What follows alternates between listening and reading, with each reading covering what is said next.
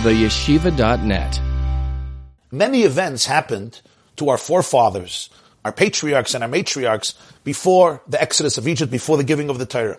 We don't have a commemoration for those events. For example, do we commemorate the fact that Noach came out of the flood unscathed? He came out from the ark with his family. We don't commemorate that event. An important event, a great event, but it's not commemorated.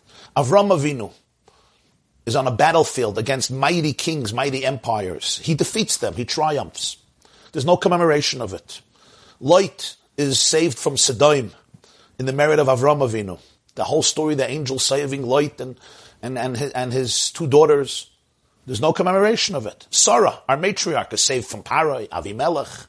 They abduct her, she's saved. Rivka is saved from the king of Philistine. No commemoration. The birth of Yitzchak, supernatural. Sarah was infertile. We don't commemorate it. There's no special mitzvah or tribute to that.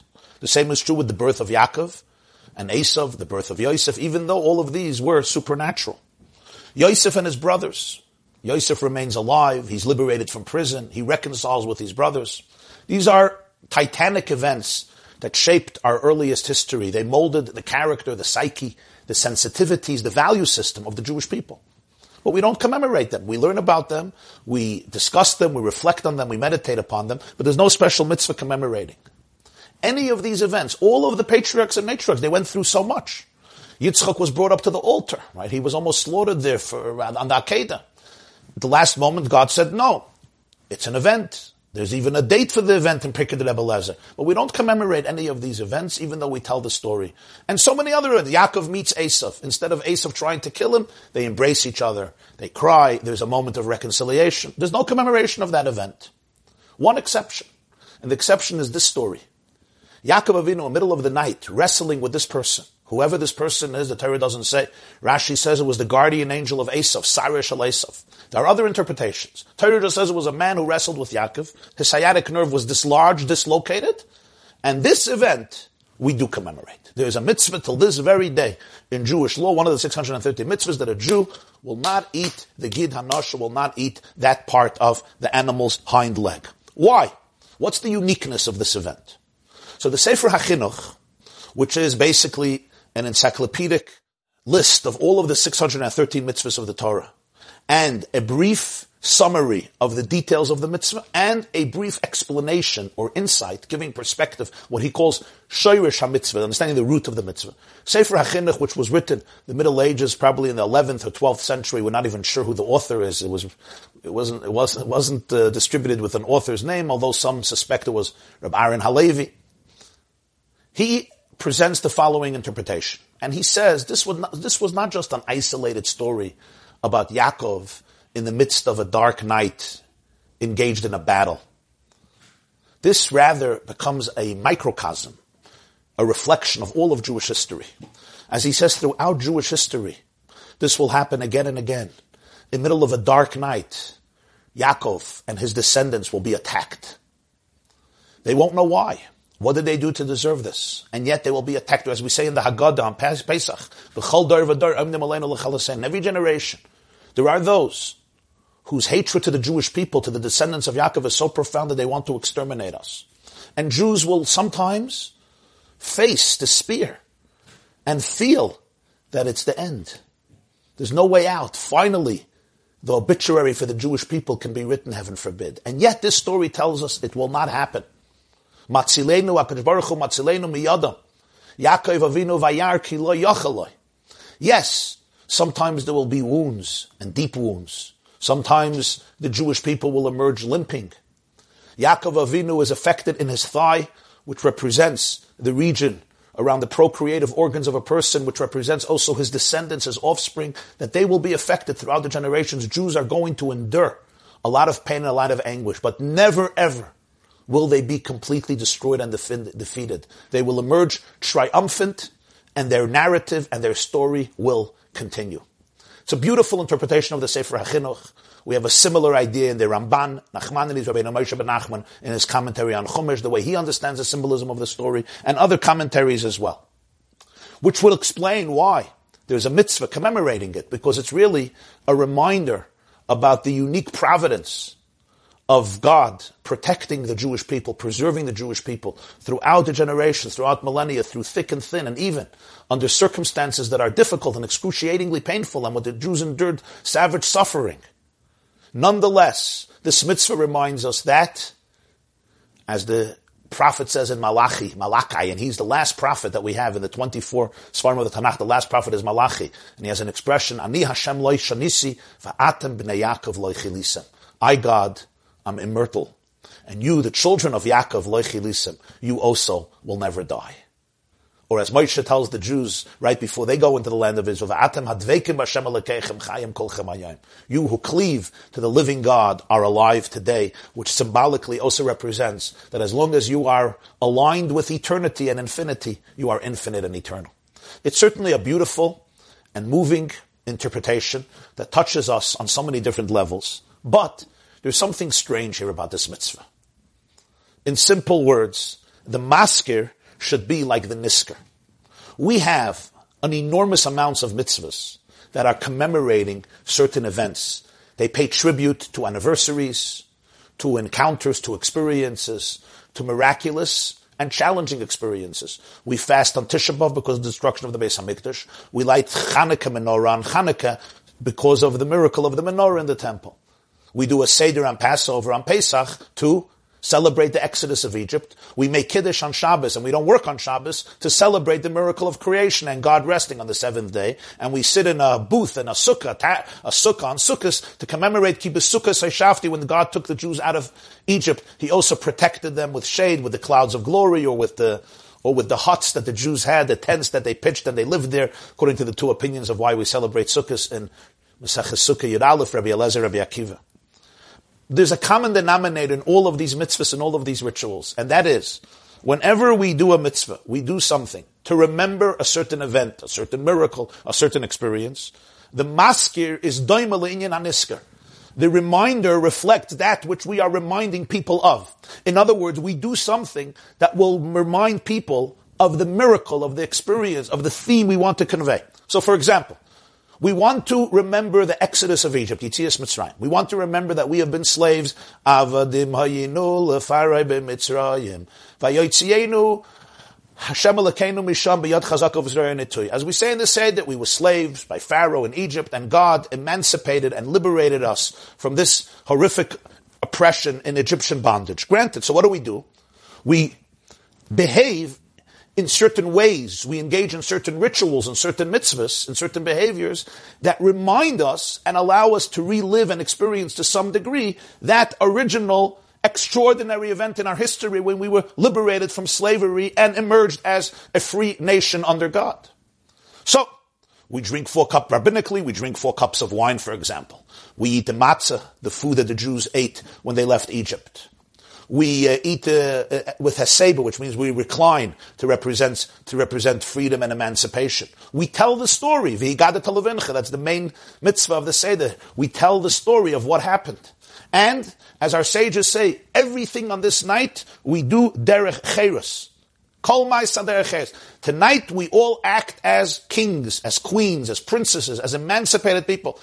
Why? Because we're trying to invoke and trigger within our psyches, arouse within our psyches, this commemoration. Comes Shabbos. We want to remember the miracle of creation. Creation has a creator, as we discussed at length last week in the Siyum on Maseches Eruvin, the 2 parts. Creation has a creator. Creator created the world in 6 days. He rested on the 7th day. So what do we do to remind ourselves of that truth? We tell the story. We make Kiddush and we discuss Shabbos.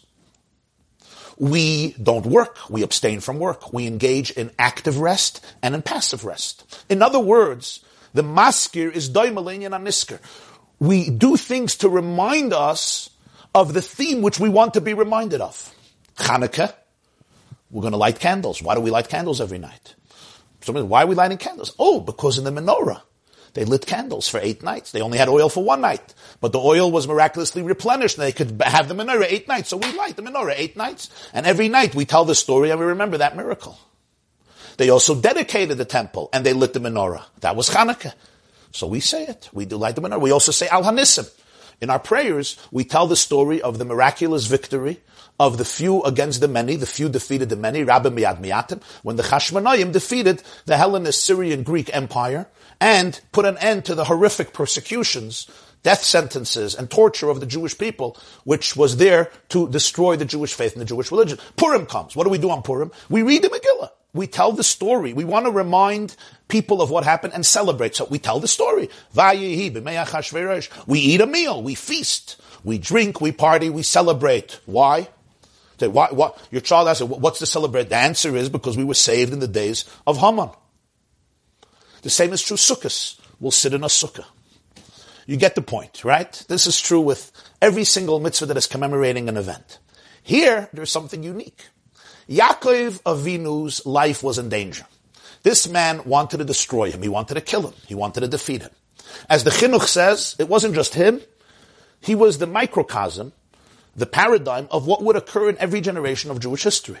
There are always anti-Semites whose greatest objective and mission statement in life is Chalila, Chas v'Shalom, the genocide of the Jewish people. Something about Jewish existence irks them to the core that they're ready to sacrifice often much else, but to destroy the Jewish people, heaven forbid.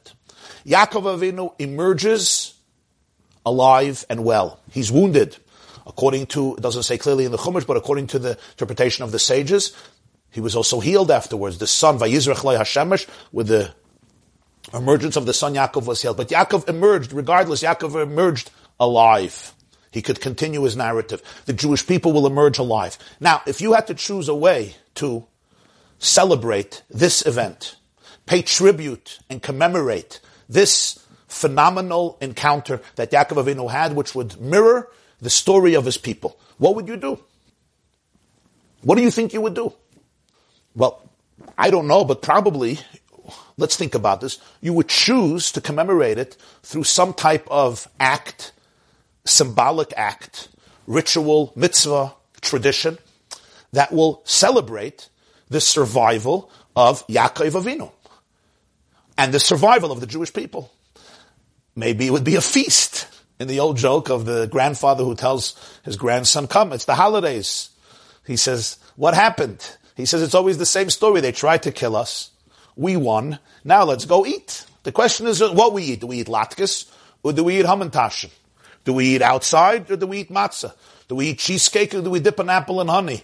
But it's always ultimately, let's go eat. So maybe we do that, a feast, something to celebrate, or another act that would commemorate the life and the salvation of Yaakov Avinu's life.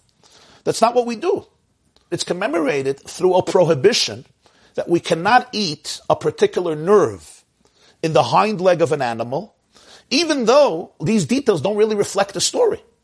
When I'm eating an animal, I have to make sure to take out, to remove all these parts. Why? Because Yaakov Avinu was maimed in that particular part.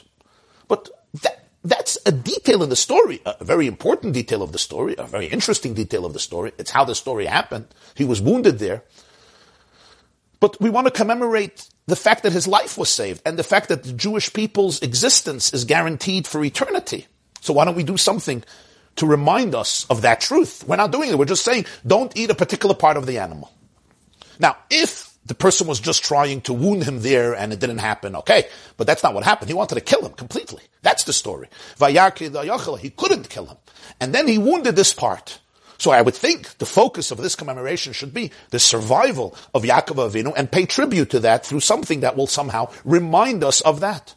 But that's not what the Torah says. Al-Kain la yochlu b'nei Yisrael as gid hanasha. The focus is on this particular spot in the animal. And again, according to Rabbi Yehuda, it's only the right thigh, not the left thigh. It's not birds, only mammals. It's only this particular part of the nerve, not on top, not on bottom, not even the fat, biblically, not even the fat. Why? Because that wasn't affected by Yaakov Avinu. It's completely focused on the actual event, what happened in Yaakov Avinu's hip, at the socket of the hip in a particular location, a particular region, and that is what we commemorate, and the entire commemoration is restricted to that isolated region in an animal's hind leg, the right one or the left one, or the right one or both of them. Is this really the appropriate, fitting way to commemorate such a major event? Would you say, for example, Purim? How should we commemorate Purim? I have an idea. Everybody should build Purim, a beam, put up a beam, plant a tree. You know why? Because Haman was hung on the gallows. His children were hung on the gallows. It's certainly part of the story. But if I just put up a beam, it's not really capturing the Purim story. So we tell the story of the Megillah, we have a meal of Purim, we drink, and everything else we do Purim.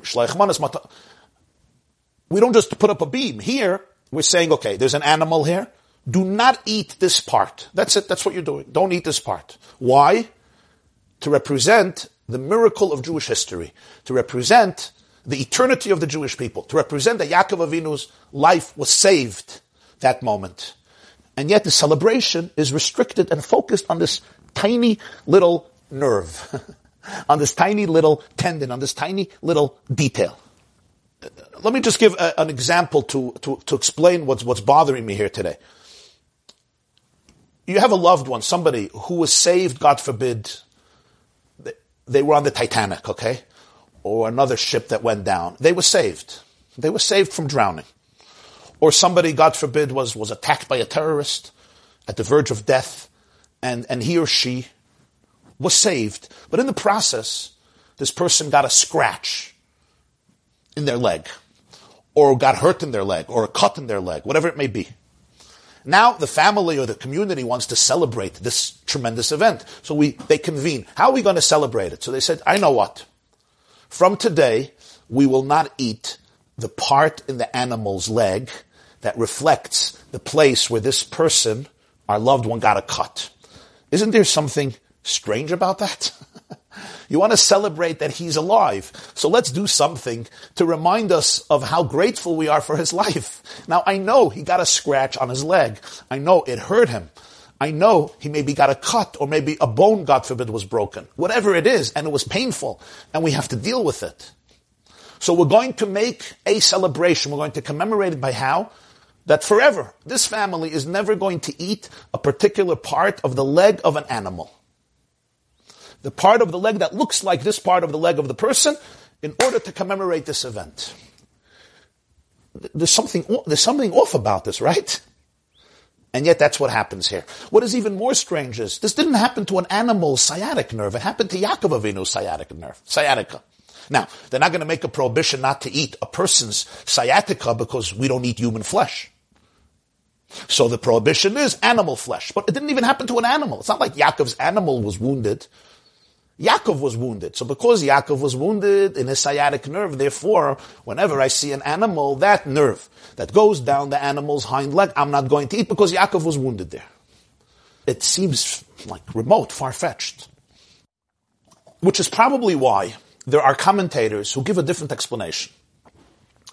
The Chizkuni, for example, and other commentators say this was a very specific mitzvah created for one specific reason. And that is, the children of Yaakov were guilty. They should have not left their old father alone. Vayivasa Yaakov levade. Children are supposed to take care of their father and accompany him. They were strong kids. They were powerful kids. They should have not left him alone, and therefore he would have not ended up in this difficult, challenging situation, in this mysterious battle with a man in the middle of the night. And because of that, to remind children forever they have to respect Tati and Mami and not leave Tati alone, therefore Jews cannot eat this part of the animal even though they would like to. Why? It's almost like a reminder that there are consequences. You do not deserve to eat this part of the animal because you are somewhat guilty for what happened to your forefather Yaakov. Okay, so this whole mitzvah is really commemorated to focus on one particular aspect. Yes, your father was wounded in his sciatica. Sciatica was dislodged because of your neglect, because of your apathy, and therefore you're not allowed to eat this. It's a very interesting explanation and interpretation. What is, of course, still difficult is that there seem to be other mistakes that were done in Genesis, even larger, and there's no mitzvah created for that. Only for this is there a mitzvah. But yet, according to the Sefer HaChinuch, that the whole thing doesn't have to do with the fact that they neglected him, it has to do with the concept of Jewish history, the eternity of Jewish history. Why are we focusing in on this aspect of the story, the dislodged sciatica? Some commentators want to say, because Yaakov was healed. It says that in the morning when the sun started to shine, Rashi says, and our sages say, even though it's not explicit in the Torah, that he was actually healed from his wound. And that's why we don't eat this, to commemorate that part of the miracle, that he was healed. But the first thing is, it doesn't even say clearly in the Torah. It doesn't say in the Torah that he was healed, and it doesn't say in the Torah that's why we don't eat it. It says, Al Kain la yechlu b'nei Yisrael is gid anash. You know why we don't eat it? Because Naga B'Kaf Yerech Yaakov, because he was maimed. It's not a mitzvah because he was healed, it's a mitzvah because he was maimed. Especially if it's because he was healed, then why is it prohibited to eat? Then there should be a mitzvah, we should eat it. Every year we should eat this to commemorate the miracle that happened there. The mitzvah is not to eat it, the mitzvah is that you're not allowed to eat it. I want to share with you what I found to be an extremely touching and moving and transformative insight. Really a life changer, I think, that I heard from my Rebbe. Erev Shavuos Tovshin Memvav, the night before Shavuos, 1986. It's exactly in this mitzvah. It's exactly in the details of how the Torah established this mitzvah that we really discover the meaning of how we view Jewish history and how we view the divine providence that orchestrates history and how we appreciate what it means that God says that even in the midst of the battles and the struggles that you will face, you will never ever be defeated. And for this, we have to introduce a fascinating and very intriguing debate that travels, it pervades much of Jewish history between different schools of Jewish thought about the very famous concept of Hashgacha Pratis. Known as Hashgacha means providence, and Pratis means individual providence. How individual is God's providence? The fact that it's an axiom of Judaism that the world was created by Hashem, by an intelligent designer, by a consciousness that transcends matter, space, and time, that's an axiom to Judaism. It's the opening of the Torah. Bereshis bara l'kimus hashmayim v'sards, God created heaven and earth. The fact that there was revelation, we have creation and we have revelation, that God communicated a blueprint for humanity and the Jewish people called the Torah to revolutionize the landscape of planet Earth and make it a beautiful world to live up to its true potential. That's an axiom of Judaism that will be recorded in Parshas Yisro in the book of Exodus. The question that we're discussing, and is discussed in so many works, is how individual is God's providence? So let's take, for example, the view of the Rambam. The Rambam, who is considered one of the greatest Jewish philosophers, thinkers, halachic authorities, leaders of Jewish history, lived in the 12th century, born in Spain, ultimately relocated to Egypt where he passed away, and then is buried in Israel in Tiberias. The Rambam, who passed away in 1204, 1205, December 1204, Chaf Teves. The Rambam has a famous philosophical work called Moreh Nevuchim, the Guide to the Perplexed. And in the third section, I think chapter 17 or 18, that zip code, the Rambam discusses divine providence. And he explains, Hashem's providence is for a species.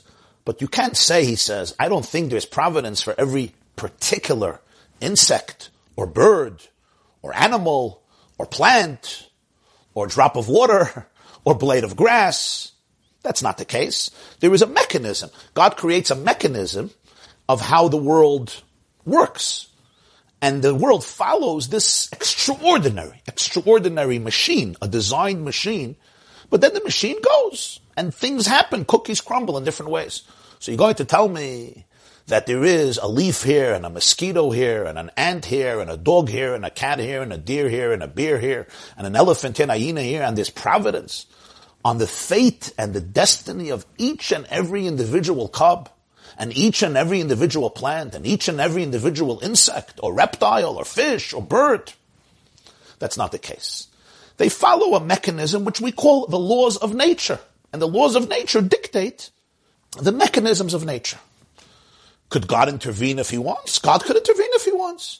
That is one perspective, known as the perspective of the Rambam and other great Jewish thinkers and great Jewish philosophers over the ages. Furthermore, Maimonides writes that even when it comes to human beings, where there is divine providence, as the Tanakh explains so often, there's still a difference. He says, based on the elevated state and consciousness of the human being.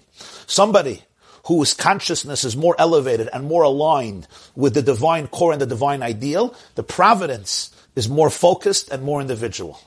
Rather, a person who's more remote, the providence is also more general. That's the view of the Rambam and other great giants. On the other side stands most famously the Baal Shem Tov. Rabbi Yisrael Baal Shem Tov, who's known as the founder of the Hasidic movement, he was born centuries after Maimonides. He was born in Elul Chai Elul, Tov Nun Ches, 1698, passed away on Shavuos, Tov Kuf Chaf, 1760, known as Rabbi Yisrael Baal Shem Tov. He was born at the border of Ukraine and Poland and ultimately settled in today a very famous little Ukrainian city called Mezhebuzh, where he lived and taught and really inspired the Jewish world. The Baal Shem Tov famously taught and did not stop teaching his students and disciples that Hashgacha Pratis, divine providence, extends not just to every human being, not just to every living organism, but literally to every detailed nook and cranny of all of existence. Even when you're dealing with, whether you're dealing with organic matter or inorganic matter, whether you're dealing with the animal kingdom or the human race, whether you're dealing with vegetation or produce, or you're dealing even with what we call doimim, like earth and water and mountains, etc., minerals, everything is orchestrated by the providence of the infinite presence of a loving God. In the famous story about one of the Baal Shem Tov students, the Baal Shem Tov taught that even when there is a storm, a wind, and a leaf falls off a tree as a result of the wind. It falls off its tree. It loses its connection to the tree. And what happens? It falls to the ground. We all see this constantly. And the wind comes and the leaf, hepzichan kaikelin in Yiddish, it starts rolling. And it ends up in a particular location. Is that providential? Is there meaning in that? Is there purpose in that? What do you want should happen? If there's a wind, so then this is the natural consequence. But the Baal Shem Tov said, no. Even a leaf detached from the tree, the divine providence orchestrates where it should roll, how it should roll, what should be its destination. Reb Pinchas Koritz was one of the great students of the Baal Shem Tov, and he says that this teacher taught that even the way it's on the ground, the direction in which it's lying on the ground, this direction or that direction, the angle of the leaf is also by divine providence. We say in the morning in Tehillim, in davening, we speak about Halu Shemesh V'Yirech, Halu Kachver, Halu Shmei HaShamayim, Halu Hashem Enaretz Taninim V'Chal Tahoimus Eish Uvaret Sheleg V'Kiter Ruach Sa'ara Oisa Dvara. We thank God for much of the natural phenomena. And we say there, thank you also for Ruach Sa'ara, for storms, for windstorms, strong winds, Oisa Dvara, which do God's will. So the commentators say, why here when it comes to a wind and a storm, a thunderstorm, a winter storm, does the psalmist emphasize that it's Oisa Dvara, it does his will? You could say it also by fire and by snow and by vapor and everything else that's described there, the sun and the moon and the galaxies. The answer is because when there's a strong wind, there's a lot of things that happen as a consequence, and you would naturally say, that's not by providence. It's just, it's a domino effect. If there's a wind, so then this is going to blow, that's going to blow. So you're going to say, maybe God wanted the wind to come, and even that could be a question according to the first opinion. But even if yes, but the consequences of it, so that's why we say, Ruach Sa'ara Oisa Dvara. It's following his word, it's following his energy. At least it's one interpretation. So as a result of this, one of the students of the Baal Shem Tov asked him, so the story goes, and said, Rebbe, this leaf, the wind came, fell off the tree, was rolling away, it ended up there.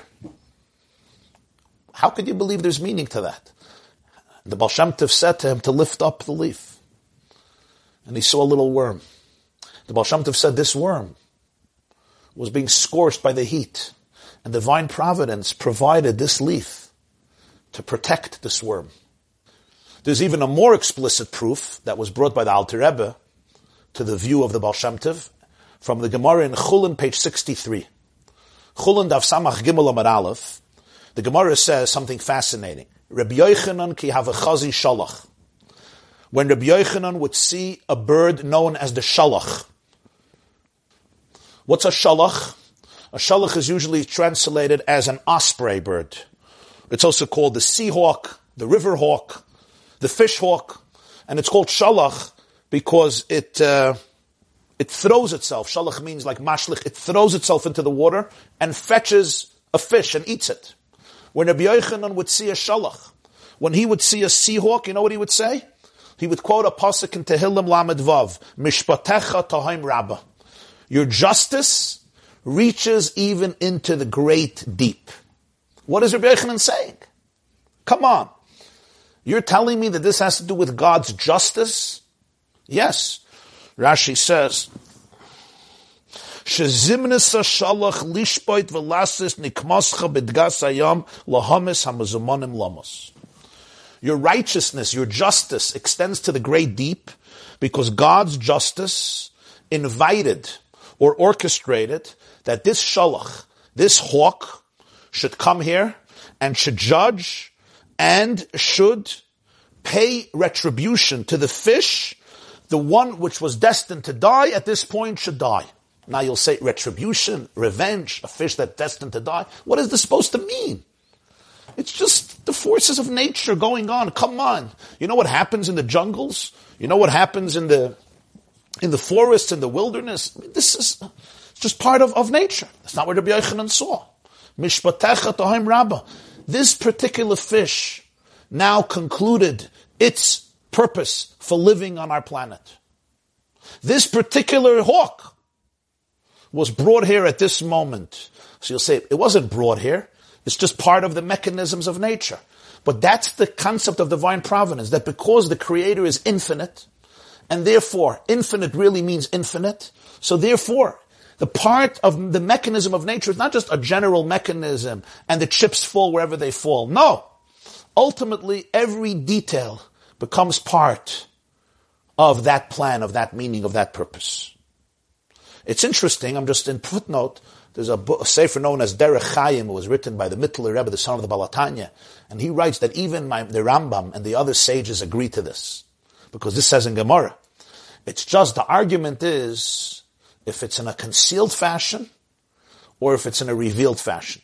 Meaning if we can have access to it, if it's manifested within the realm of humanity, or it remains, that the providence remains completely transcended and concealed, and there's no way of us relating to it and accessing it. That's not for this class, but I'm just mentioning that reconciliation that he tries to make between the different opinions.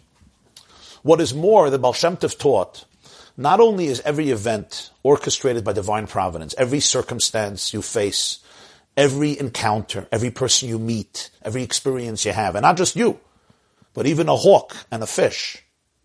Baal Shem Tov taught something even greater and deeper. And that is that this detail that is happening right now is essential, and it's part and parcel of the cosmic purpose of creation.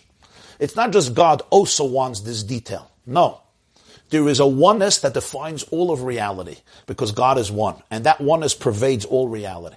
So anything that happens to any person, or any creature, or any part of our planet and our universe is not just orchestrated and meaningful and purposeful. It's also an indispensable part of the entire system of creation and the entire purpose of existence. I once heard from the Lubavitcher Rebbe a beautiful example for this. He said, and he gave an illustration for this teaching of the Baal Shem Tov. And I remember he started off the illustration, he said, Mezet is by a gute balabosta. You see this in the way that a good balabosta, which means a woman, a real housewife, the quintessential housewife, runs her home. It was fascinating. It was a fascinating example. Really a beautiful example. And he said, when you watch how a woman runs her home, it's not just she runs the house. Every detail in the house is accounted for. If something is in the drawer, I know in reality it doesn't always work out that way, there's a lot of other considerations, and Baruch Hashem, there's children, and there's chaos, and there's a mess, and there's stress, and you have to run here, you have to run there. But he was talking if you had all the time in the world, and all the serenity in the world, and all the energy in the world, and all the help in the world, further. He said, Agutta Balabasta, she knows where everything in the house is, and everything has its place. And there's nothing extra, and there's nothing missing. And it's organized. It's not there by random chaos because it ended up there. There's a hashgacha pratis. There's a providence of this woman on everything in the home. But then he said something else. A real balabasta, every part, everything that exists in the house is somehow seen as part of the whole.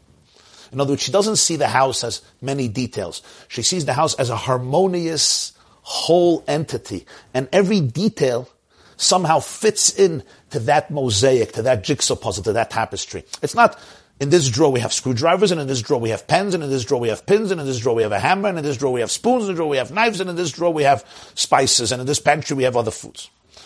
And here we have towels, and here we have bathing suits, and here we have slippers. Somehow, the house is one. And whatever is there is essential to the complete narrative, to the complete story of the house.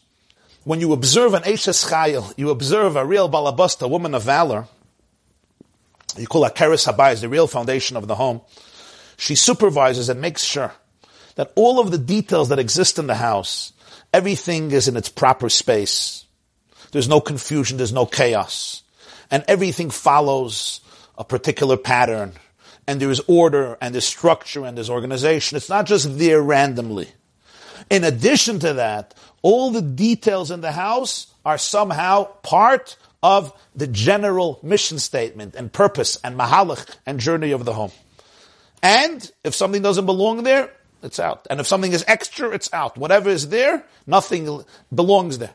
Nothing less than what you need, and nothing more than what you need. Because she knows, just like you don't want to be missing something that you need to have, extras, also not good. If something is extra, it creates clutter, it creates a mess, it takes up mental space, it's a lack of serenity, you have to get rid of it.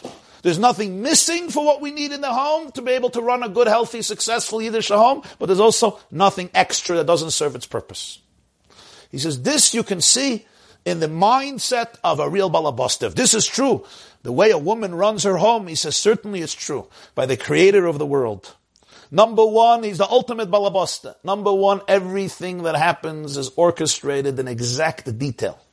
Everything is orchestrated by Hashem's providence. And in addition to that, every detail is part of the big picture. It's not just a detail, I'm interested in it. It's part of the big picture. And the truth is, when you think about it, we can appreciate what the Baal Shem Tov is saying, because what we call small is small only from our perspective. In other words, if you say that Hashem's providence is on the huge events of the world, is Hashem involved with the coronavirus? Well, that's pretty big. It affected the whole world. Hashem involved in world global events, yes. But let's remember that from the perspective of infinity, a tiny little event in your day that nobody else knows about, and an event affecting our whole planet from the perspective of infinity is identical. In fact, if you'll take a picture of our planet from a few billion light years away, it will be smaller than a dot. They have done it. You could look at a picture of our planet from a few billion light years away. It's barely seeable. It's a dot. So what makes it? That's only from outer space. From outer space, our whole planet is a little tiny dot. Smaller than a grain of sand. Smaller than a pea. Smaller than a pea. Not even like a tiny ball. A little, and that's just from outer space, not from infinity, from outer space. From the perspective of infinity, it's not even a dot. Completely inconsequential. So at what point do you say, this matters to God, this doesn't matter to God? That's why the Baal Shem Tov teaches that the biggest and the smallest, hashava mashva katan v'gadol, what some people call big and what some people call small, from Hashem's perspective, everything was orchestrated by His providence. If it's there, it's because it has to be there. It's part of the meaning. There's meaning in it. There's purpose in it. It's not a mistake. And not only that, it's essential to the cosmic symphony, to the cosmic purpose, to existence. So you'll say, okay, God wanted it, but it's not very significant. Well, if God wants it, it means it's not only significant, but it's significant to the Creator, and it's significant to the whole purpose of creation. This was the teaching of the Baal Shem Tov. Today they give the example of the butterfly effect, right? The butterfly flaps its wings, and it can affect a tornado or a hurricane on the other side of the world. But the butterfly effect represents something. You look at something happening, it's very small, it seems inconsequential, but its effect at a later point and in a different place can be massive. In other words, what we call small and what we call big is extremely relative to our limited imagination, understanding at that time. Could be something as small as a butterfly flapping its wings, quite inconsequential, and yet the effect may be global. And if you have a hard time wrapping your brain around this, just look at the corona. A Chinaman goes to the marketplace in Wuhan, China to buy a bat. He comes home with the bat and he sneezes.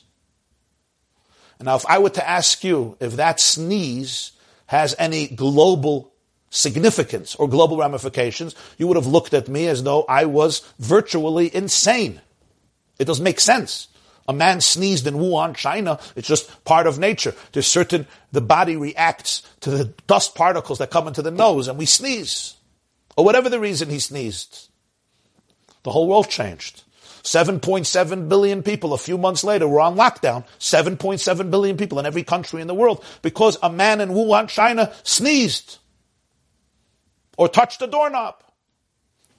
And the coronavirus traveled. What do you say about this? So the Baal Shem Tov is saying, it's not just every detail matters. Every detail is orchestrated. It's much deeper than that. It's every detail of a person's life and every detail in the entire planet.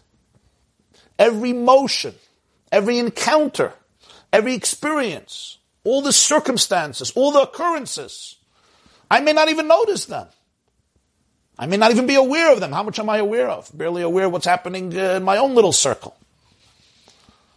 But from the perspective of infinity, it's all part of a cosmic symphony. It's all part and parcel. It's indispensable to the purposefulness and the meaning of existence and creation. This was the teaching of the Baal Shem Tov, one of his great teachings that infused life and vitality and positivity and optimism and joy in the hearts of millions of our brothers and sisters in his generation and in subsequent generations. And we see this with Rabbi Yochanan. Rabbi Yochanan comes and he's looking at nature. He's watching a scene of nature. The hawk is eating. It's interesting to watch, no question. He doesn't just see nature. Mishpatecha Taim Rabbah. He sees divine providence and detailed providence, specific providence. The Gemara continues that he saw an ant, and when he saw an ant, he articulated another pasuk. He was not detached from the world. It was all part of a composition, a unified composition. Now we'll understand the secret of Gid Hanasha, of the prohibition against eating the sciatica nerve of the animal. That's exactly what we're trying to commemorate. Of course, we could make a big meal, or tell a story, or do something else to commemorate the fact that Yaakov Avinu was saved from death, and that the Jewish people will live on for eternity despite the challenges and adversity. Am Yisrael Chai v'Kayam, like David Melech Yisrael Chai v'Kayam. Am Yisrael Chai, Ani Hashem lo yishni Yisrael b'nei Yaakov lo yichilisa. What the mitzvah of Gid Hanasha is celebrating and conveying is something even profounder. And that is, it's not just the Jewish people will be saved. It's not just God is ultimately in charge of history and God will supervise the fate of the Jewish people or even the fate of every individual. It's that every single detail that happens to you in your life, every detail that happens to Yaakov Avinu in his life and to each one of his descendants and essentially to every human being and to every creature throughout all of history is orchestrated by the divine, is supervised by Hashem, is willed by Hashem. He created the situation. It's all with his supervision and his providence and his infinite love. So when we want to commemorate this event, we don't talk about some cosmic celebration, some national celebration. That's other celebrations. Here we talk about a nerve, a single nerve, not the fat on the nerve, not the upper part of the nerve, not the lower part of the nerve. One particular nerve in a thigh. That's what we talk about. That's the mitzvah. Why? That's the story. The guy wanted to kill him. He couldn't kill him. He maimed him somewhere. The scratch on the foot, that became the story. That became the story. And that becomes the story throughout history. Every aspect of my life. The people I meet. The circumstances I face. The mail I get. The emails I get. My financial, physical, emotional, psychological, spiritual story. Day in, day out. From the moment of birth. All the way through a person's life. And every aspect that I see in the world. It's all essential to the cosmic divine symphony, which is why the Baal Shem Tov taught something else. That everything that you see and hear in life is a lesson for you in your personal growth. I'm looking out the window and I see something happening outside my window. I'm walking in the street and I'm watching a bird flying into her nest. What lesson is there? This is nature. You happen to be there. No, you haven't happened to be there. Once you understand Hashgacha Pratis, the second teaching is a consequence of the first. You don't happen to be there. You were supposed to be here. This is part of your growth. It's part of your journey. I walk into the store and I met somebody. I walk into the store and I saw somebody. I'm dealing with something in my life. Something comes up. I see something or I hear something my spouse tells me, my brother tells me, my mother tells me, my sister tells me, a stranger tells me, a telephone call, an email, a WhatsApp call, and it triggers me. Oh, why did this have to happen today? What do you mean, why? This was exactly supposed to happen today. This is an opportunity for you to grow. It's an opportunity for you to flex your spiritual and psychological muscles. It's an opportunity for you to learn from this moment and ask, what is the purpose here? And it's not just, well, it's happening anyway, you just happen to be a bystander. From the Baal Shem Tov's perspective, there's no bystander in history. There are only players. You know, a game, there's the spectator, the fan, and the player. There's no such a thing as a fan. If you're standing here, you're a player. You're not just happen to be here because there's action going on, there's a chasana going on, a mitzvah going on, and you were invited and you had to go because it's your wife's friend, and if you don't go, they won't talk to you, so therefore you have to go. You're living in a restricted consciousness. Get out of that. Tune into the symphony. Tune into the magic. There's purpose, there's meaning, you gotta be there. You're there because you have to be here, there's something for you to learn. There's something for you to grow, and it's not just for you. It affects the whole world. It affects the whole cosmos. It affects all of history. It affects all of the worlds. It affects Hashem himself, Kivayach. So Yaakov is maimed in one particular part of his body. His sciatic nerve is dislodged, dislocated. His life is saved. But something happened in that space. That's what we're going to focus on. There's going to be a mitzvah. That for thousands of years, when we eat an animal, we don't eat that part of the animal because something happened to Yaakov Avinu thousands of years ago. You say, whoa. What's that to do? My animal, what does it have to do with Yaakov Avinu's hip? Excuse me, what does? I have an animal. I have a sheep or a goat or a cow, and it has a hip socket. What in the world does that have to do with Yaakov Avinu? What in the world? Everything is connected. The Zohar says, "Estakel b'raisa bar alma." Hashem looked into the Torah and created the world. It says in Medrash, the world was created by Torah, which is the blueprint. If something exists in Torah, it exists in the world. Something exists in the world, it exists in Torah, because everything in the house was there in the blueprint. And after the creation, the creator looks in the blueprint in order to create the home. So there's an interconnectedness between Torah and the universe. And everybody in the world is connected. Everything in the world is connected. Yaakov's hip is not just Yaakov's hip. It's reflected in every other hip in the universe. We are all interconnected. We all mirror each other. We all reflect each other. Rabbi Yochanan sees a hawk. He's not just looking at a hawk. He sees something in himself too. He sees something in the whole world. He sees something in Hashem. He sees the interconnectedness of the entire planet. The same is true when he sees an ant. I'm not only looking at a tree, I'm looking at myself also. The tree is reflected in me and I am reflected in the tree. And it's the human being who brings it all together, who reveals the unified divine consciousness in the universe. So the hip of an animal is not just the hip of an animal. It's ultimately connected to the hip of Yaakov, to the hip of a human being, which is connected to a hip the way it exists in Torah. Because Torah is the blueprint of the universe. So by not eating the hip of the animal, what am I saying?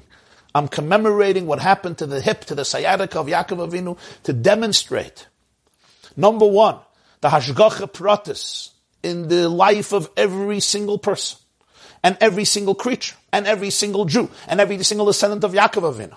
That the journeys of your life are meaningful not only in the general patterns and the big dramatic stories that happen to you, but even in the smallest tiny details of your life. Everything adds up and everything accumulates and everything is part of that story. And that the whole world is interconnected so that the gid of the animal somehow is reflective of the gid, of the sinew, of the tendon, of the nerve of Yaakov Avinu. I take a cup of water, I make a blessing. I say, Baruch atah Hashem Elokeinu melech haolam, shehakol niya b'dvareh. What does shehakol niya b'dvareh? Blessed are you, God. Everything came into existence through your word. Everything. I'm talking about a cup of water. Just a cup of coffee, actually. I took a coffee bean and grinded the coffee bean. My machine did it. Filled it up in a cup with hot water. Put in a little milk. Or some of you put in sugar. Or some of you put in almond milk. Or some of you drink black coffee, the Puritans. Wonderful. What do I say? Shehakol niya b'dvareh. Everything came into existence through divine energy. Who's talking about everything? We're talking about a coffee bean and a cup of water, for heaven's sake. No, we're not talking about a coffee bean only. Of course we're talking about a coffee bean. But a coffee bean is part of shehakol niya b'dvareh. And when a little child takes a cup of water and makes a bracha, shehakol niya b'dvareh, he or she just changed the world. They revealed in the whole world. Shehakol means everything. Shehakol, everything, niya, came into existence b'dvareh through his word, through his energy. They just revealed divine energy in the entire planet, in the entire cosmos. Of course, beginning with this cup of water. You'll say, but you're drinking a cup of water. Say, God created water. That's nice. No, we don't say God created water. We say, shehakol niya b'dvareh. Because this drop of water is part of the symphony of creation. And when I make a bracha on this water, the whole world now became sanctified. The whole world became sublimated. There was a divine consciousness that was revealed in the entire universe. Shahakol niya b'dvareh. I drink a cup of coffee and I make a blessing and the whole world starts to sing. The whole world is now attuned to the symphony. The pasuk says, Hariyu Lashem Kol Haaretz. Let the whole earth sing to God. And the Baal Shem Tov said, Hariyu Lashem Kol Haaretz is the acronym halacha. Hariyu Lashem Kol Haaretz. Hey Lamed Chafei halacha. Why? All of halacha is the recognition of how the world is attuned with the divine symphony and that we live in a way that allows the world to become aligned with the divine symphony that wants to vibrate through the chords of our planet. That's what all of halacha does. That's why halacha discusses how to tie shoelaces, and how to get dressed, and even how to go to the bathroom, and how to engage in private aspects of a person's life, and what to eat, and what not to eat. Halacha discusses details of a person's life, mix out. Let me live, Laz Leben. Hariyu Lashem Kol Haaretz means halacha wants us and wants to sensitize us, allow our antennas to appreciate the fact that every act, every word, every thought, every action, every encounter, every circumstance is not just a mistake. It's not random. There is infinite divine opportunity, potential, meaning, and purpose. We are here for a reason. I am here in this space and in this time. My soul was sent down. The Baal Shem Tov once said, a Jew ends up somewhere, you get lost. You think I got lost, I made a mistake. He says, no, there's something there that I have to fix. There's something there I have to sublimate. He said, maybe thousands of years this place was waiting that you should walk there and reveal God's oneness right there. Maybe by making a bracha, by saying a Perek Tehillim, by doing a mitzvah there, by doing somebody a favor there. Never, never take anything in your life for granted and never see any part of your life as insignificant, as inconsequential, and never allow trauma and victimhood to dominate you because it was a journey you were sent into with the divine resources in order to be able to transform it. And of course, this means, what is the most important moment in your life? And the answer is now. And who is the most important person you'll ever meet in your life? And the answer is the person you have met right now. And what's the most important experience in your life? The experience you're having right now. Because if it's by Hashgacha Pratis, if it's by divine providence, it means that God orchestrated this moment. It means that infinity is here in the present moment, in the present space, in the present experience, in the present feeling, in this present encounter, in the present relationship. This is where it's at. Don't run. Embrace it. Celebrate it. Squeeze out all the juice that is there. Suck the marrow out of life. Carpe diem. Seize the moment. It also allows us to experience a simchas hachayim, a joy in life. The understanding that every day is purposeful, and every night is purposeful. And even when I'm in a bad mood, and even when I'm going through something, and even when I'm confused and I'm facing uncertainty, this is part of the Hashgacha Pratis. Don't be afraid. There is meaning here. There's purpose here. Don't fall apart. Don't surrender to mediocrity. Don't get into a depression. This experience, these vicissitudes that you're going through, these fluctuations, even these difficulties, I don't know what to do. What should I do with my marriage? What should I do with my children? What should I do with myself? What should I do with my job? What should I do with my home? What should I do with my psyche? What should I do with my mental stress? What should I do with my psychiatrist? What should I do with my realtor? What should I do with my vocation? What should I do with whatever? Name it. XYZ. What should I do with Corona? What should I do with Joe Biden? What should I do with Donald J. Trump? What should I do? The questions themselves are also Hashgacha Pratis.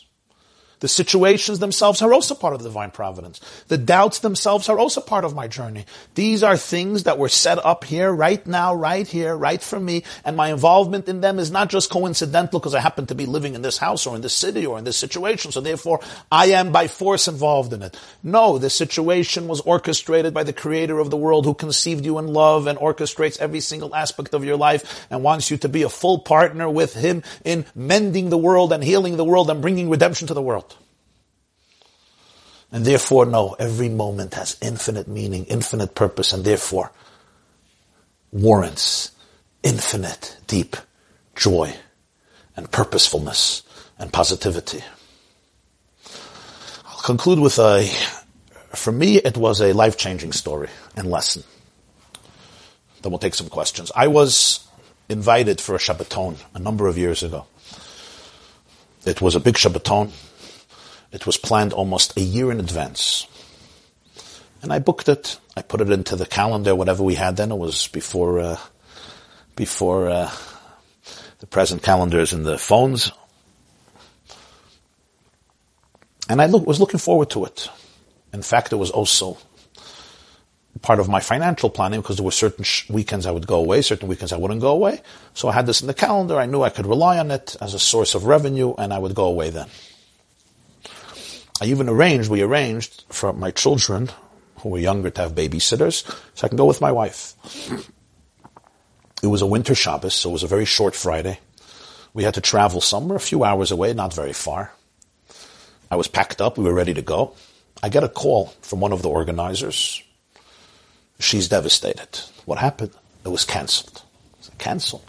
I said, you're planning this for a year. It was canceled. I am sorry. I have no words. It's horrible. What happened? Politics. What type of politics today? You have a whole year to be political. What's upside? Somebody found out where we're going and there was an issue there, a familial issue. I got some complicated story. Not a nice story. And, these types of petty human stories. And they canceled the Shabbaton. The person in charge said, you can't have it, it's over. But you have all these people going and their reservations and they planned for it. It's canceled. Sometimes when there's a lot of anger, people don't think straight. I said, yeah, but it's all the people who were invited. Forget about me, all the people who were invited. You're right. You're also canceled. I said, but I was relying on this, and we didn't make Shabbos. The kids are away. They were in another city. I have nothing to tell you. I am embarrassed. What am I supposed to say? Well, frankly, I was upset. Very upset. I got off the phone. I told my wife. I was very, very upset. I was upset on many levels. We also needed a place. It was close to Shabbos. I didn't want my wife should now start cooking. So we invited ourselves to a friend for the meal. And Shabbos day, I think, we decided we'll eat on our own. We'll get some food from the store. But Friday night, we invited ourselves to a friend in the neighborhood. Okay. I was quite upset. I remember walking with my wife home or to the house there and, saying how it's just unacceptable. They could have canceled a week ago, a month ago. The politics wasn't created today. We came home from the meal. It was a long meal. I was having good conversation, and we came home. We lived in an apartment building, and we stayed up a little bit. And then my wife went to retire, and I was sitting on the couch in the dining room. I was learning. I had a sefer. I think it was actually Gemara Masechta Pesachim, probably, which I was teaching in yeshiva. I was learning Gemara for a long time. I fell asleep on the couch, as is the custom of some people Friday night. Of course, with a few books on my chest. 3:00 in the morning, I woke up. And now, I'm a pretty good sleeper. I don't have a problem sleeping, Baruch Hashem. I'm usually exhausted when I get into bed, and I fall asleep within a few seconds or minutes. And I sleep through the night, usually. I woke up 3 in the morning. I was not sleeping for a long time because I fell asleep pretty late. And I was restless. I'm like, something is wrong. Now, I'm not a very superstitious guy. I'm not a prophet. I'm not a person filled with intuitions of what's happening. I'm not a dreamer. I don't have dreams of what's happening next month, next week. I'm none of these. I'm a regular human being, maybe. Try to be. I walk into the bedroom. Everything is fine. My wife is sound asleep. I go into the kitchen. I go, something is bothering me. So I just go back to sleep. I can't go back to sleep, but I'm tired. I didn't sleep much. Why am I not sleeping? I don't know. Did something happen? No. Am I in pain? No. I'm feeling fine. I'm not sick. Baruch Hashem. I had an office in this apartment building. I had an office on the 4th floor. I rented another apartment that I used for an office. And that's where I would work. I lived downstairs and I had an office on the 4th floor, a little office. Over there I had lights on and I had more books. So I decided, listen, I can't go to sleep. And I have nothing to do. And most of my books, Sfarim, were up there because my apartment on the 1st floor was very small. So I said, you know what? I wanted to read something. I'll go up to the 4th floor and get a book. I'll read. What am I supposed to do? I can't sleep. And I didn't know why I can't sleep. I told you I'm a fine sleeper. I kid you not, it's 3 a.m. I leave my apartment. I go up 4 floors. I come up to one of the floors. There's a teenager sitting on a step. Like this. Strange. Sitting on one of the steps outside of one of the apartments.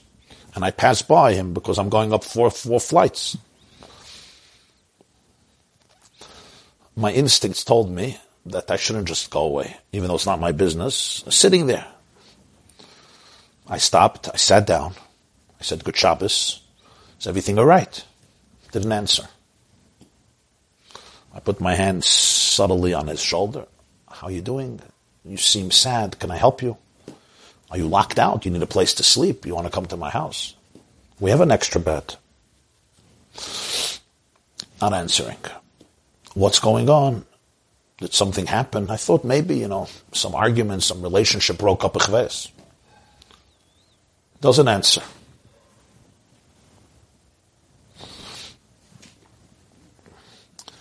As I'm sitting there in silence, he jumps up and he runs into one of the apartments.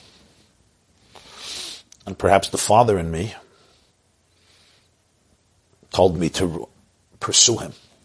And I ran after him. He closed the door. He slammed the door. But I put my foot in. And then I opened the door and I got in. When I got in, he ran into the kitchen. And he had a bunch of tablets there. And he started to throw the tablets into his mouth. And I knocked them down on the floor, so most of them were gone. And he started to fight with me. We spoke about the mysterious man who wrestles you in the middle of the night.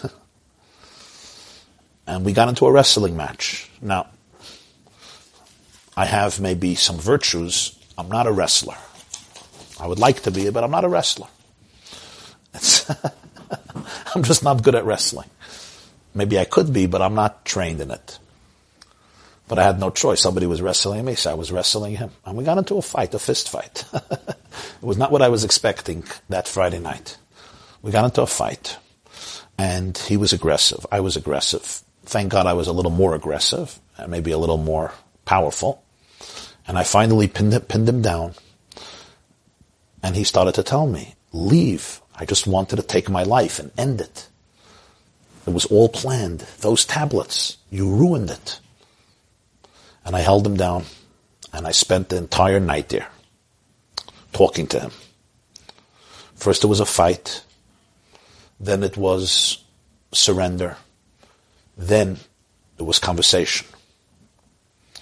Around 8 a.m, I would go teach a class Shabbos morning. I still teach a class Shabbos morning.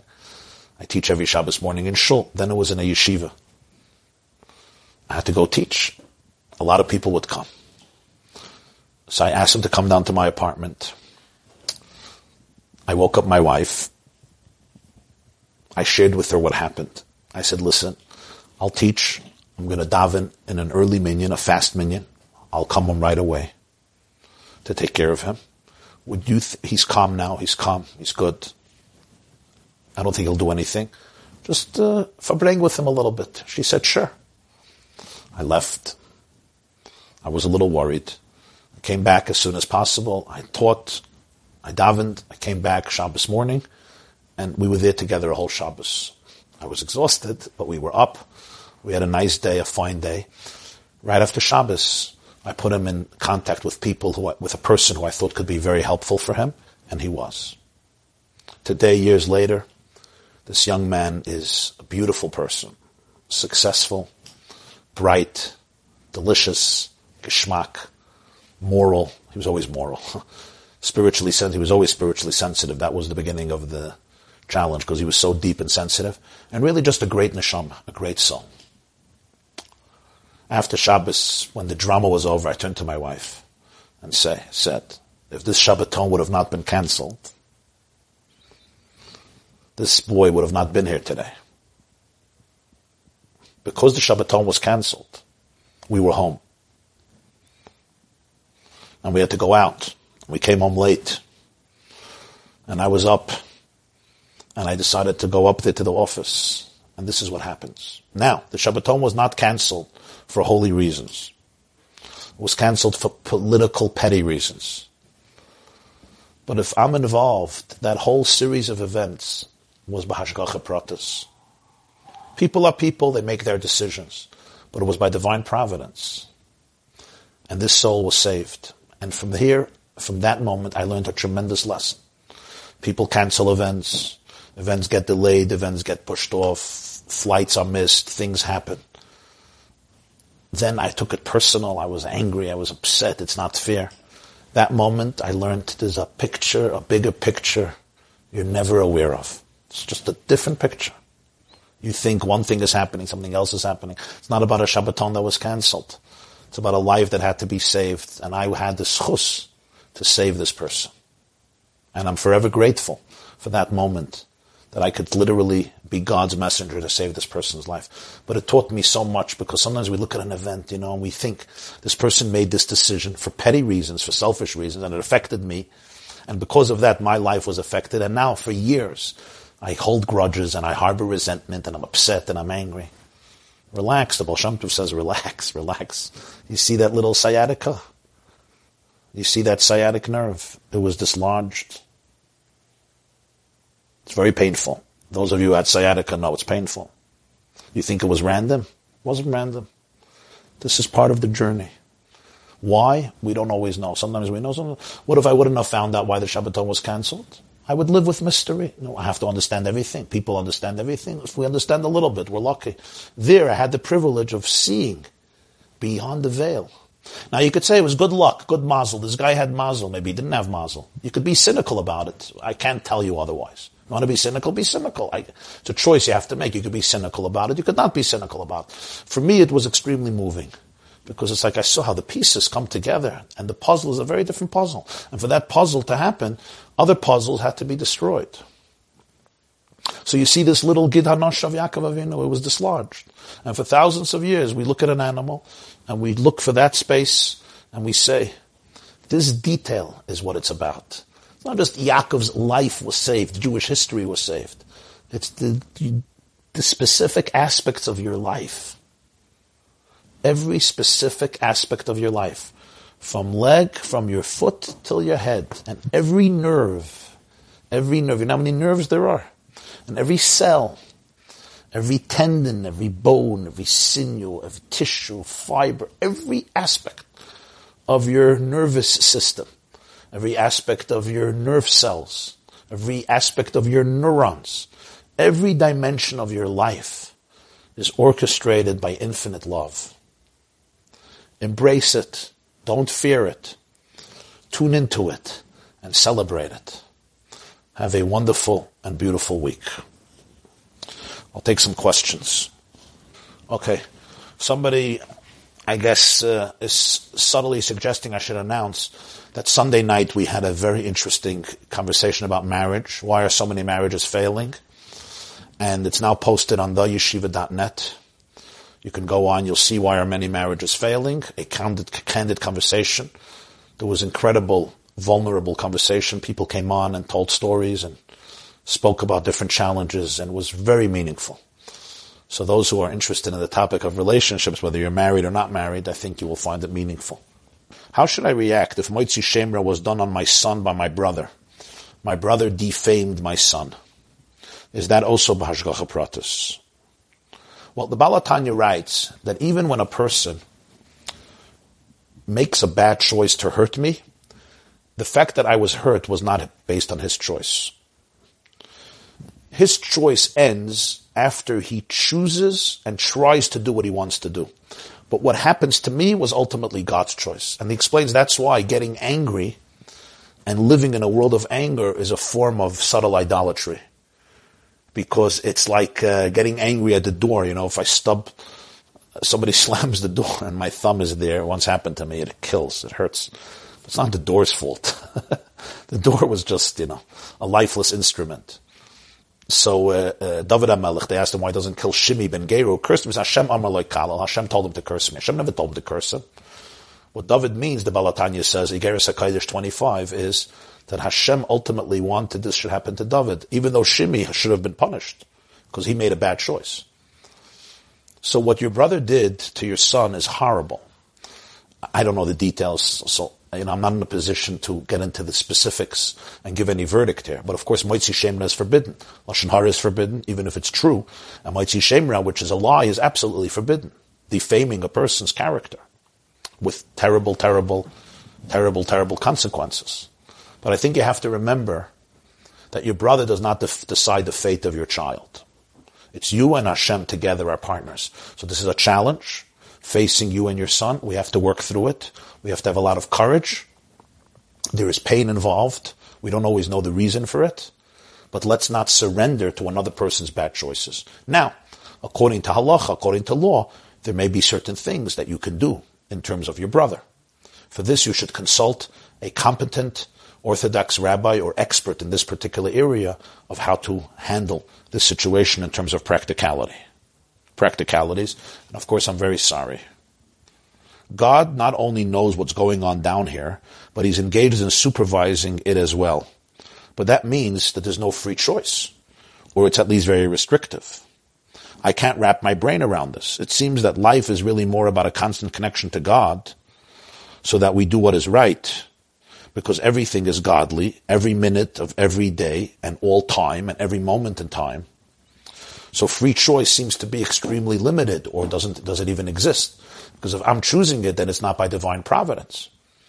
So anything that I'm choosing is not by divine providence. So if I made a mistake, that's not by divine providence. So you're saying, this person is asking, yeah, the osprey, the hawk, getting the fish is by divine providence because they don't have free choice. They're just following a genetic makeup designed by God. Granted. But what about me? I have free choice. And doesn't the Talmud say, Hakol b'dei shamayim chutz me'yirah shamayim? Everything is in the hands of heaven besides the fear of heaven. That means fear of heaven, I decide. So generally speaking, when we speak about Hashgacha Pratis, we're talking about all of the events in our life, all of the circumstances of our life, all of the encounters in our life. The fact that somebody canceled a Shabbaton was not my choice. I didn't make that choice. Right? It affected me. Didn't make my choice. That's Hashgacha Pratis. Now you're asking something else. If I make a moral choice or an immoral choice, is that also with Hashgacha Pratis? So this is a much more complicated question. It goes beyond our discussion, but very briefly I'm going to say that according to many of the great mystics and great spiritual teachers, even that's b'hashgacha pratis. Now you'll say this doesn't make sense. So this is a great sugya, a great discussion in machshava, in hashkafa, in Kabbalah, and in Chassidus. And if you'll go to the yeshiva.net, I have a series on free choice, and you'll see we have a few classes on it. So you can explore the topic more in detail over there. Great question.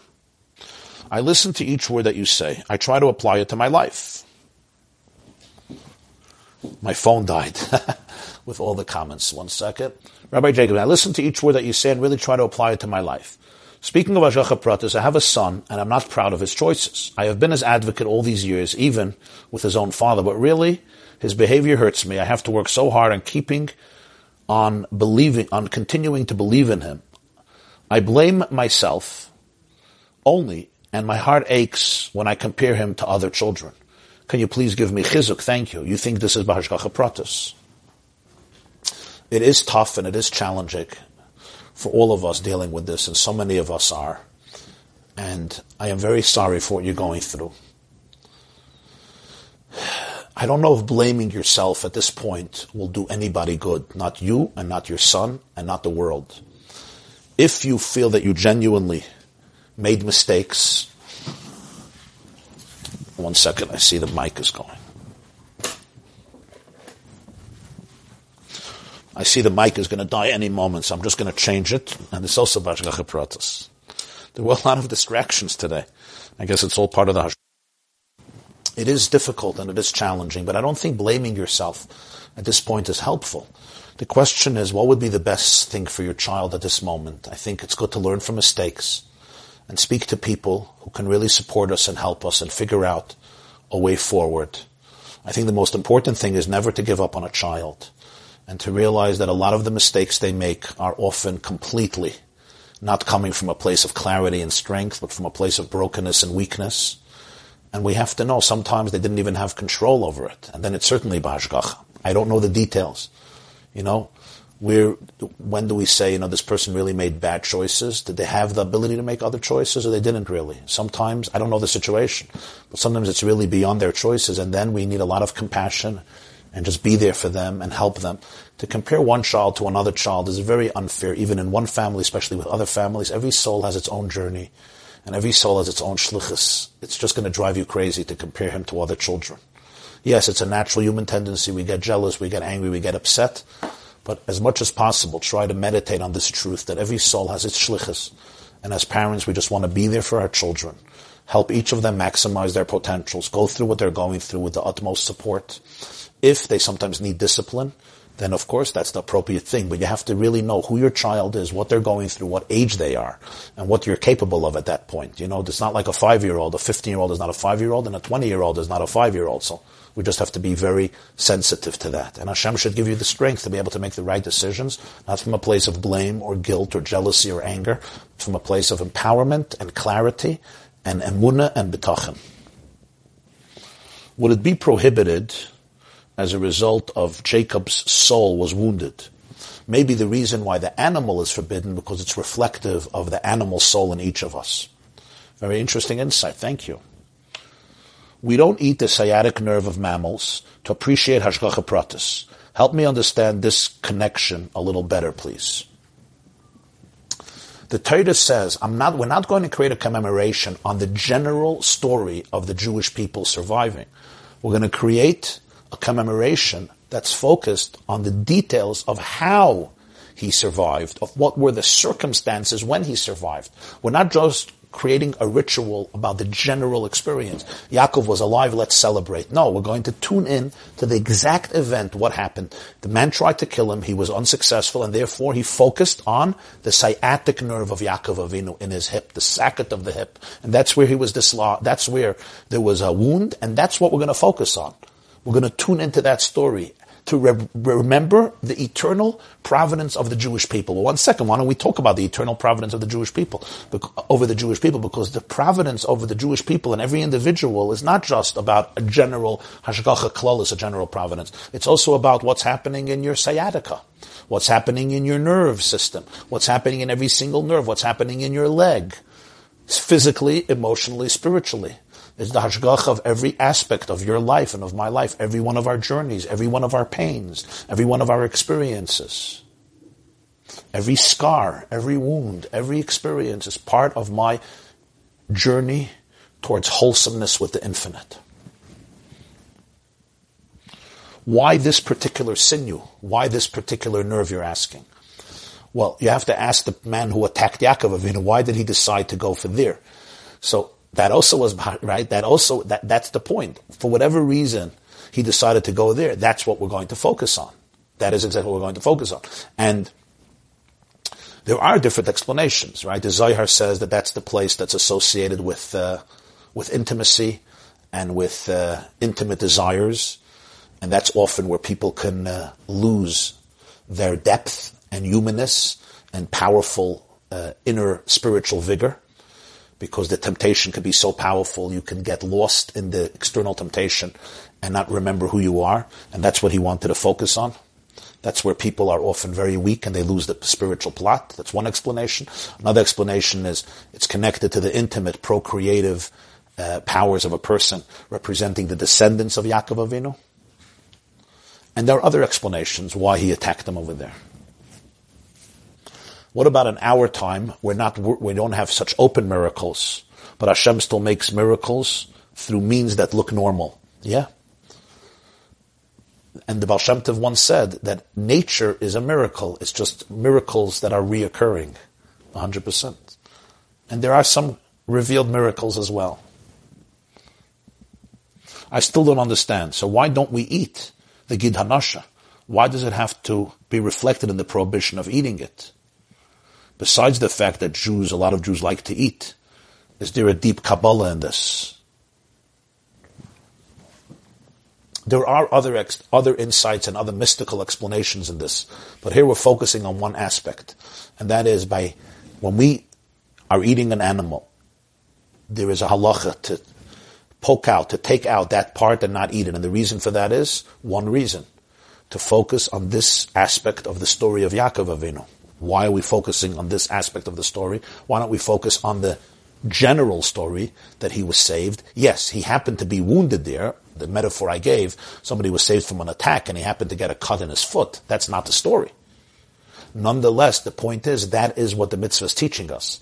That Hashem's relationship with each and every one of us is not only a general relationship. Hashem will decide maybe how long you live, who you will marry, will you have a successful life or, God forbid, a challenging life. That's not the idea. The idea is every single nuance of my life is orchestrated by divine providence.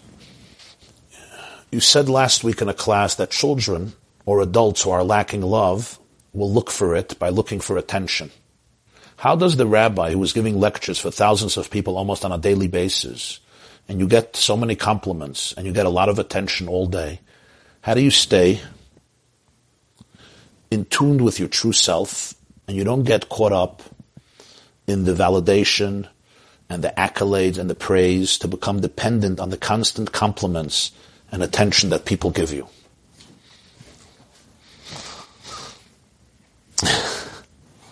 Well, you want me to hook you up with my therapist?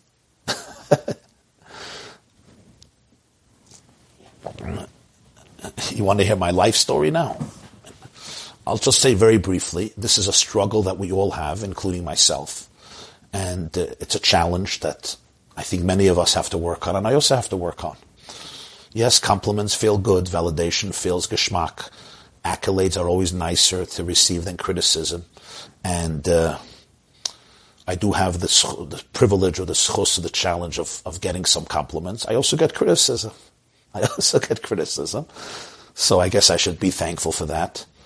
But it's daily work. Daily work. For some people, it's probably easier than others, depending on their childhood and their self-image in general. But this is something I have to be aware of. You have to be aware of. We all have to be aware of. And you know what? We also can't sit and judge ourselves all day. In other words, if I give a fantastic speech and I get a lot of compliments, right? Am I supposed to now feel guilty that I feel good about the compliments? Is that going to help me? You just have to have you have to have perspective. You know, what happens if I don't get compliments? Do I go into a depression for a month? Let's say I gave a speech and it failed. It failed. It did not work.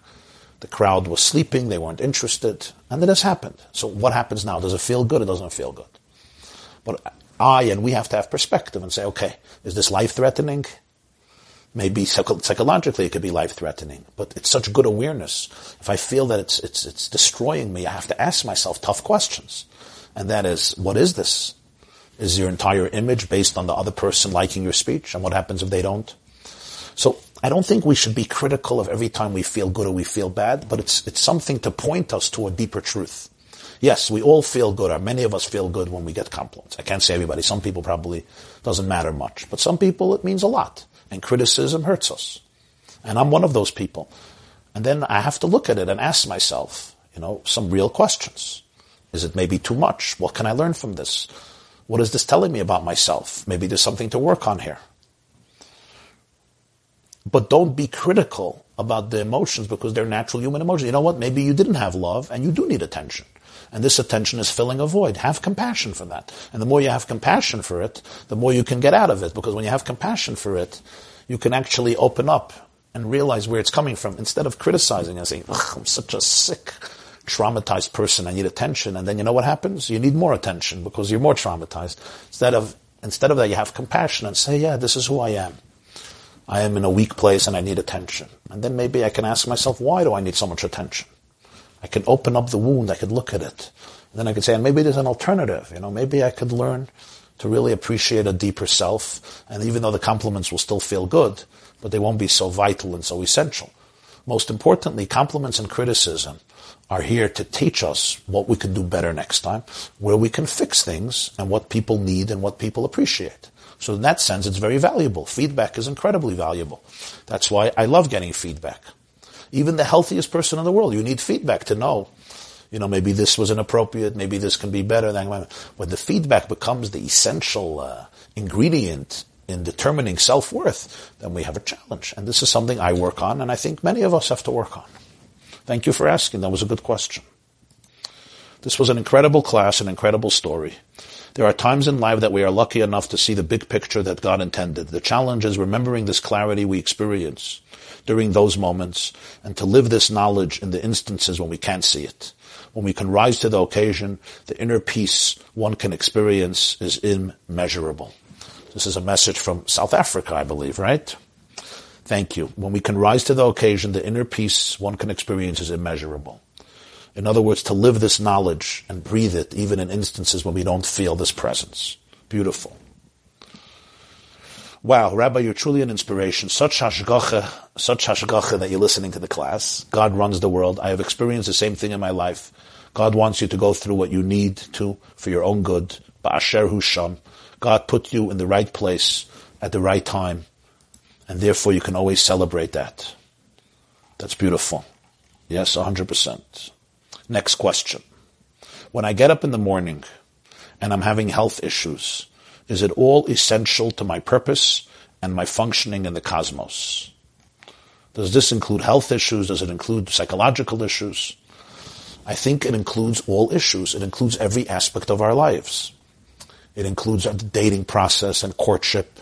It includes looking for a spouse and finding a spouse. It includes looking for a job and finding a job. It includes my health, my emotional, my physical, my spiritual health. And sometimes the divine providence is challenging us. It's summoning us to do work. Maybe I have to call a doctor. Maybe I have to go to a nutritionist. Maybe I need to take a walk every day. Maybe I need to exercise. Maybe I have to change my diet.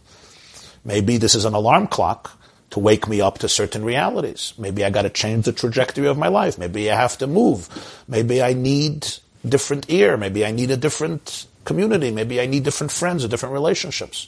Maybe I need to start learning more. Maybe I need to learn how to pray. Maybe I need to learn to start sharing. Whatever it is, sometimes it's a very powerful wake-up call to be able to live out our purpose and fulfill our mission in the world. Sometimes it's a call maybe to change my attitude. So yes, it's all part of it, and it's not always rosy. This doesn't mean everything is rosy and everything is beautiful and perfect. It's not even rosy to watch the hawk snatching the fish out of the water. There's a certain element, it's fascinating, but there's a certain element.